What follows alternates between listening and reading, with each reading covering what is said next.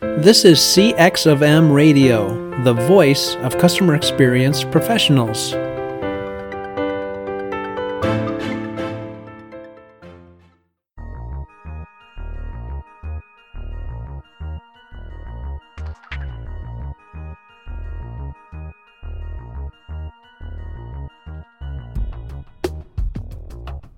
Hello, everyone, and welcome to another World of UX podcast. This is your host, Darren Hood. I'm very happy that you're able to join us today, taking time out of your schedule and deeming what I'm presenting valuable enough for you to be a partaker today. We are going to dive right in because we have a whole bunch of content that we got to cover again today, and we're continuing in our coverage of the topic, overcoming the mirage of UX ambiguity. There's a lot of confusion about UX today. What is UX? Where does it fit my organization? What's going on with all these different job postings out here?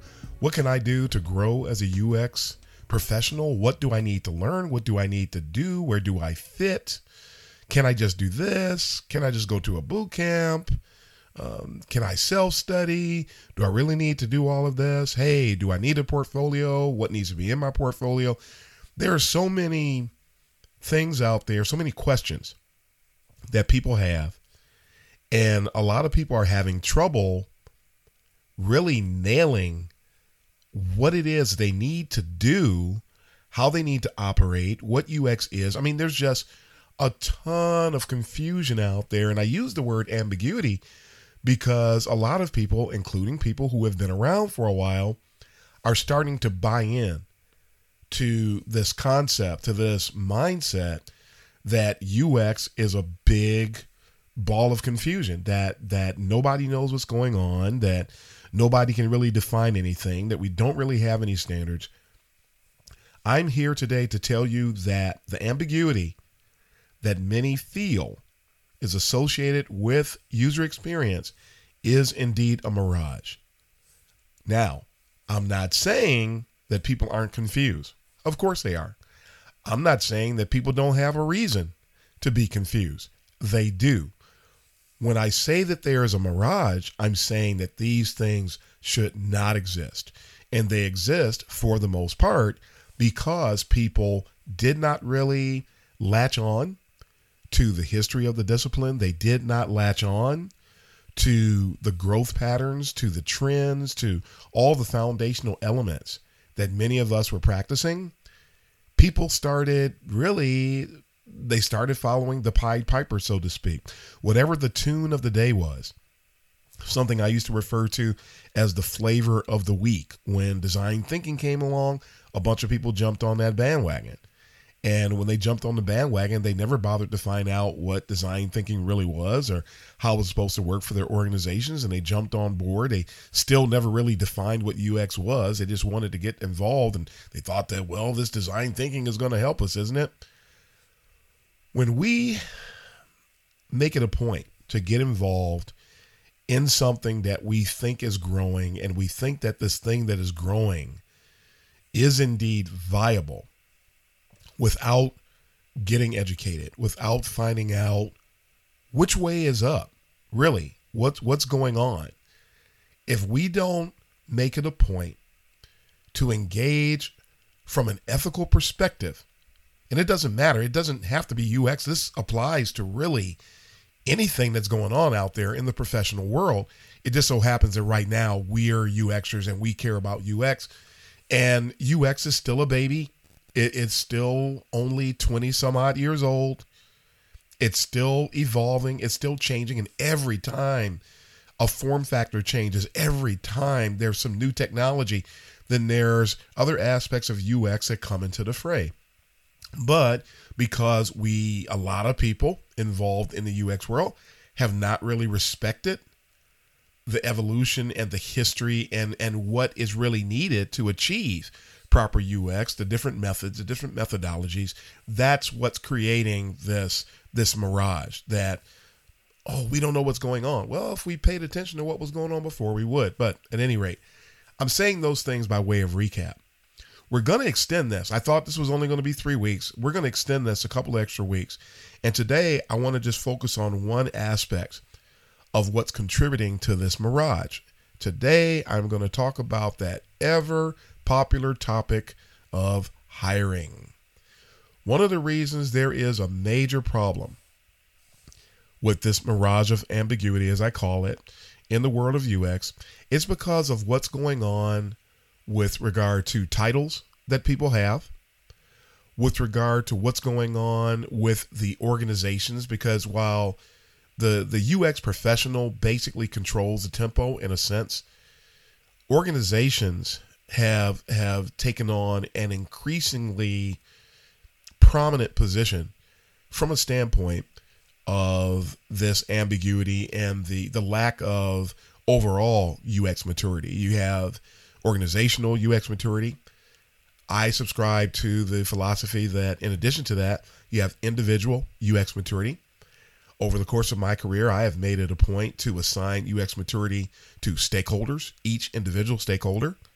I have a history of, and I subscribe to, assigning UX maturity to projects. And I have found that being that granular with the application of UX maturity really helps in managing different projects, managing efforts, things of that nature. I found that it's not good to just apply UX maturity to the organization. You need to spread it out a little bit. There's also, I like to think of UX maturity as it applies to the entire spectrum of the UX world. How are we doing as a group? Now, somebody might say that that's a bit unrealistic. I found it to be pretty profitable because not only am I managing UX in my organization, I'm not the manager, I'm not the lead in my group. I serve as a senior in my current group. I have been a manager in the past, but I also have not only just an interest in UX in my organization where I work, I have an interest in UX as a discipline at large.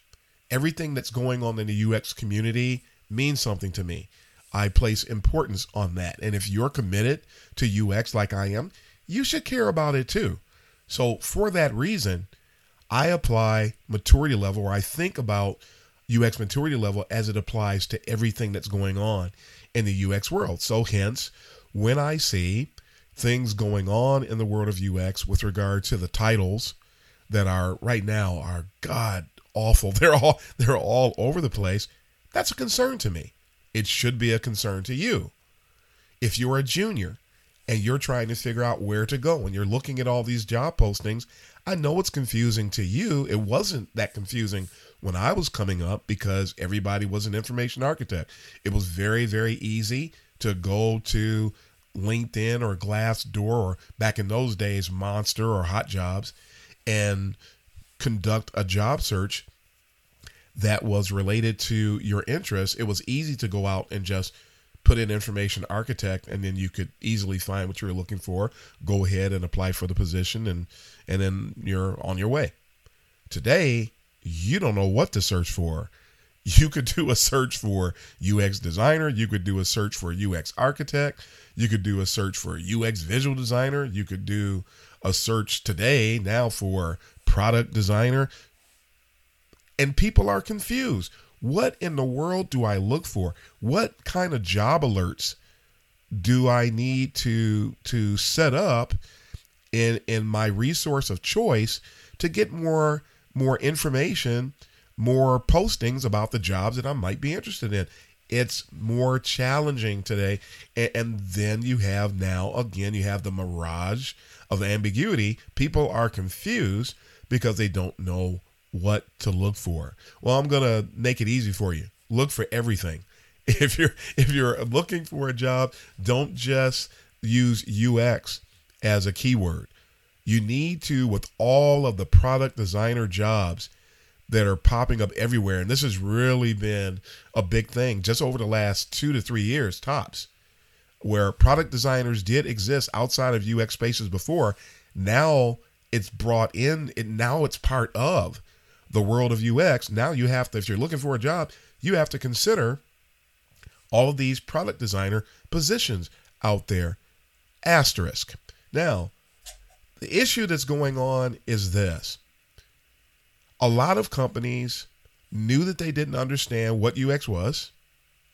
A lot of companies, instead of getting educated on UX, Just like they did when somebody read an article about clicks years ago, and then everybody started running around worried about how many clicks it takes to get somewhere and worried about whether or not something appeared above the fold or below the fold. And those things were happening because people were looking at articles. They never understood it.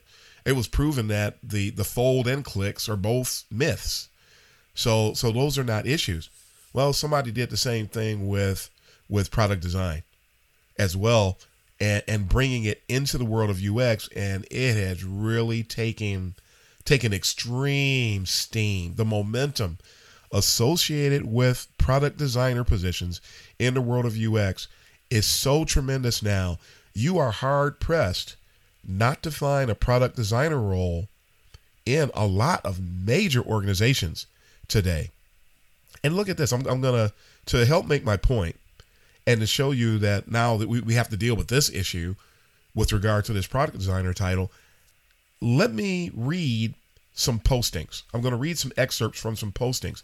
All three of these companies are very well-known companies that people would love to work for, companies that at least some of them used to just have UX design or UX architect roles. Now they want a senior product designer. They want a principal product designer. They want a senior UX product designer. Those folks just didn't know what to do. They just threw UX in there. But when you look at the jobs, what the jobs actually entail, it's really interesting, and it contributes again to this. It's just a mirage. It's not really an issue of ambiguity. It's just as a lack of humility and a lack of submission to the principles and the standards that went on before these positions came into play. Anyway, here's one. A senior product designer. I'm not going to say what the company is or who the company is. What you'll be doing, you're going to work cross-functionally with product and engineering partners to represent the design team. You're going to facilitate design discussions. You're going to give feedback in planning and product channels. You're going to collaborate closely with design and product leadership to define features and contribute to the overall direction of your product area. Use and evolve our design system in order to design flows, prototypes, sketches, and high-fidelity visuals, also known as mock-ups. I don't know how that word didn't get in here. For your features, you're going to create and iterate on features that drive an understanding of how to use the product successfully. You're going to solicit feedback from your peers, including other product designers and teammates in your product team. What you should have: 5+ years of experience on a product design team for desktop or mobile. You're going to have an outstanding portfolio showcasing a foundation in typography, interaction and visual design, and ideation. And of course, they want you to do some research, and they want you to have experience with prototyping as a means of exploring and conveying design solutions. Does that sound like UX to you? Without using UX? Is that what UX people do? Yes. It is, without getting too much into the standard UX jargon. I thought they did an interesting, they followed an interesting path of avoiding it, with the exception of the prototype sketches and high fidelity visuals. High fidelity visuals, designing flows. These are the types of things that UX people do. Let's look at the second job. The second one, for responsibilities, we're looking for a principal product designer to join our expanding international team. As a principal designer, you're going to focus on the total content experience. Whether it's a home screen to a video player, you're going to lead a small team of designers, and you are going to coach the team through product ideation and development using a mature, modern design process. Newsflash, all processes are basically the same. They just use different terminology, but they're all basically the same. You're going to design complex multi-platform interfaces using Sketch, Abstract, Zeppelin, and InVision. You're going to lead as a subject matter expert for the rest of the design team and provide design guidance, documenting and socializing best practices. And then they just couldn't get away from UX. The next bullet point says you're going to provide thought leadership to develop the right design strategy and use UX methodologies to bring value to the user and the business. And I won't read any more here. This is all UX. And this company has, for a long time, has had a leading UX presence when it comes to career standpoint associated with user experience, but now they're calling them product designers. The last one I want to bring up, another big company in the fray, something that another company a lot of people would recognize, but here, the things you're going to be doing for this company, working closely with engineering and product management to grow advertising business, focusing specifically on that. Clearly and concisely presenting, educating, justifying, and analyzing design concepts, had trouble reading that one, solutions, and alternatives. That sounds funny, but that's what they say. This is really funny to me. Your deliverables are going to include the following: task flows, scenarios, information architecture, interaction models, wireframes, storyboards, low to high fidelity prototypes, and design guidelines. You're going to be conducting A/B tests, refining design concepts, taking into account users and business success criteria, and lastly, you're going to represent and ensure UX integrity when collaborating with marketing engineers and product managers. Folks, all of these positions use product design in their titles, but the jobs that the people are doing is all user experience. Now, here's something else I found interesting. I went to ZipRecruiter and I went to Indeed and I did a search. I remember what the average salary was for, say, entry-level UX. In the Midwest, a few years ago, starting salary for an entry-level UX person was in the mid-70s. It's interesting that with the product designers, oh, and by the way, even for the principal jobs, they only want 5 years of experience. That's all they're asking for that, as well as for the senior, which I think is interesting.